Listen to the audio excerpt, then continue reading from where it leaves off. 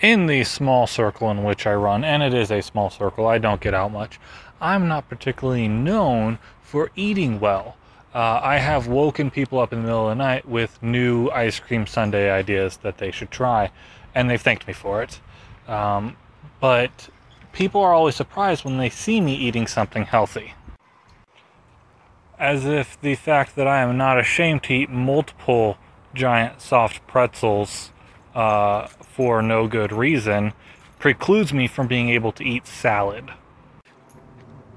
So when someone I know sees me eating healthy, a lot of times they'll be like, Kyle, I didn't know you ate XYZ. Yeah, it's food and it tastes good. That's my precursor for what I put in my mouth. Does it taste good and will it hurt me? That second rule is a lot looser than the first rule. If you tell me, oh, I can make cauliflower taste just like mashed potatoes, no, you can't. You're a liar and are going to burn in hell. Because that can't be done. And if you can do it, it must involve witchcraft, and in that case, God have mercy on your soul. But if you're like, Kyle, I got this Whole30 chicken recipe that's pretty good, I'd be like, yeah, you probably do, and I believe that.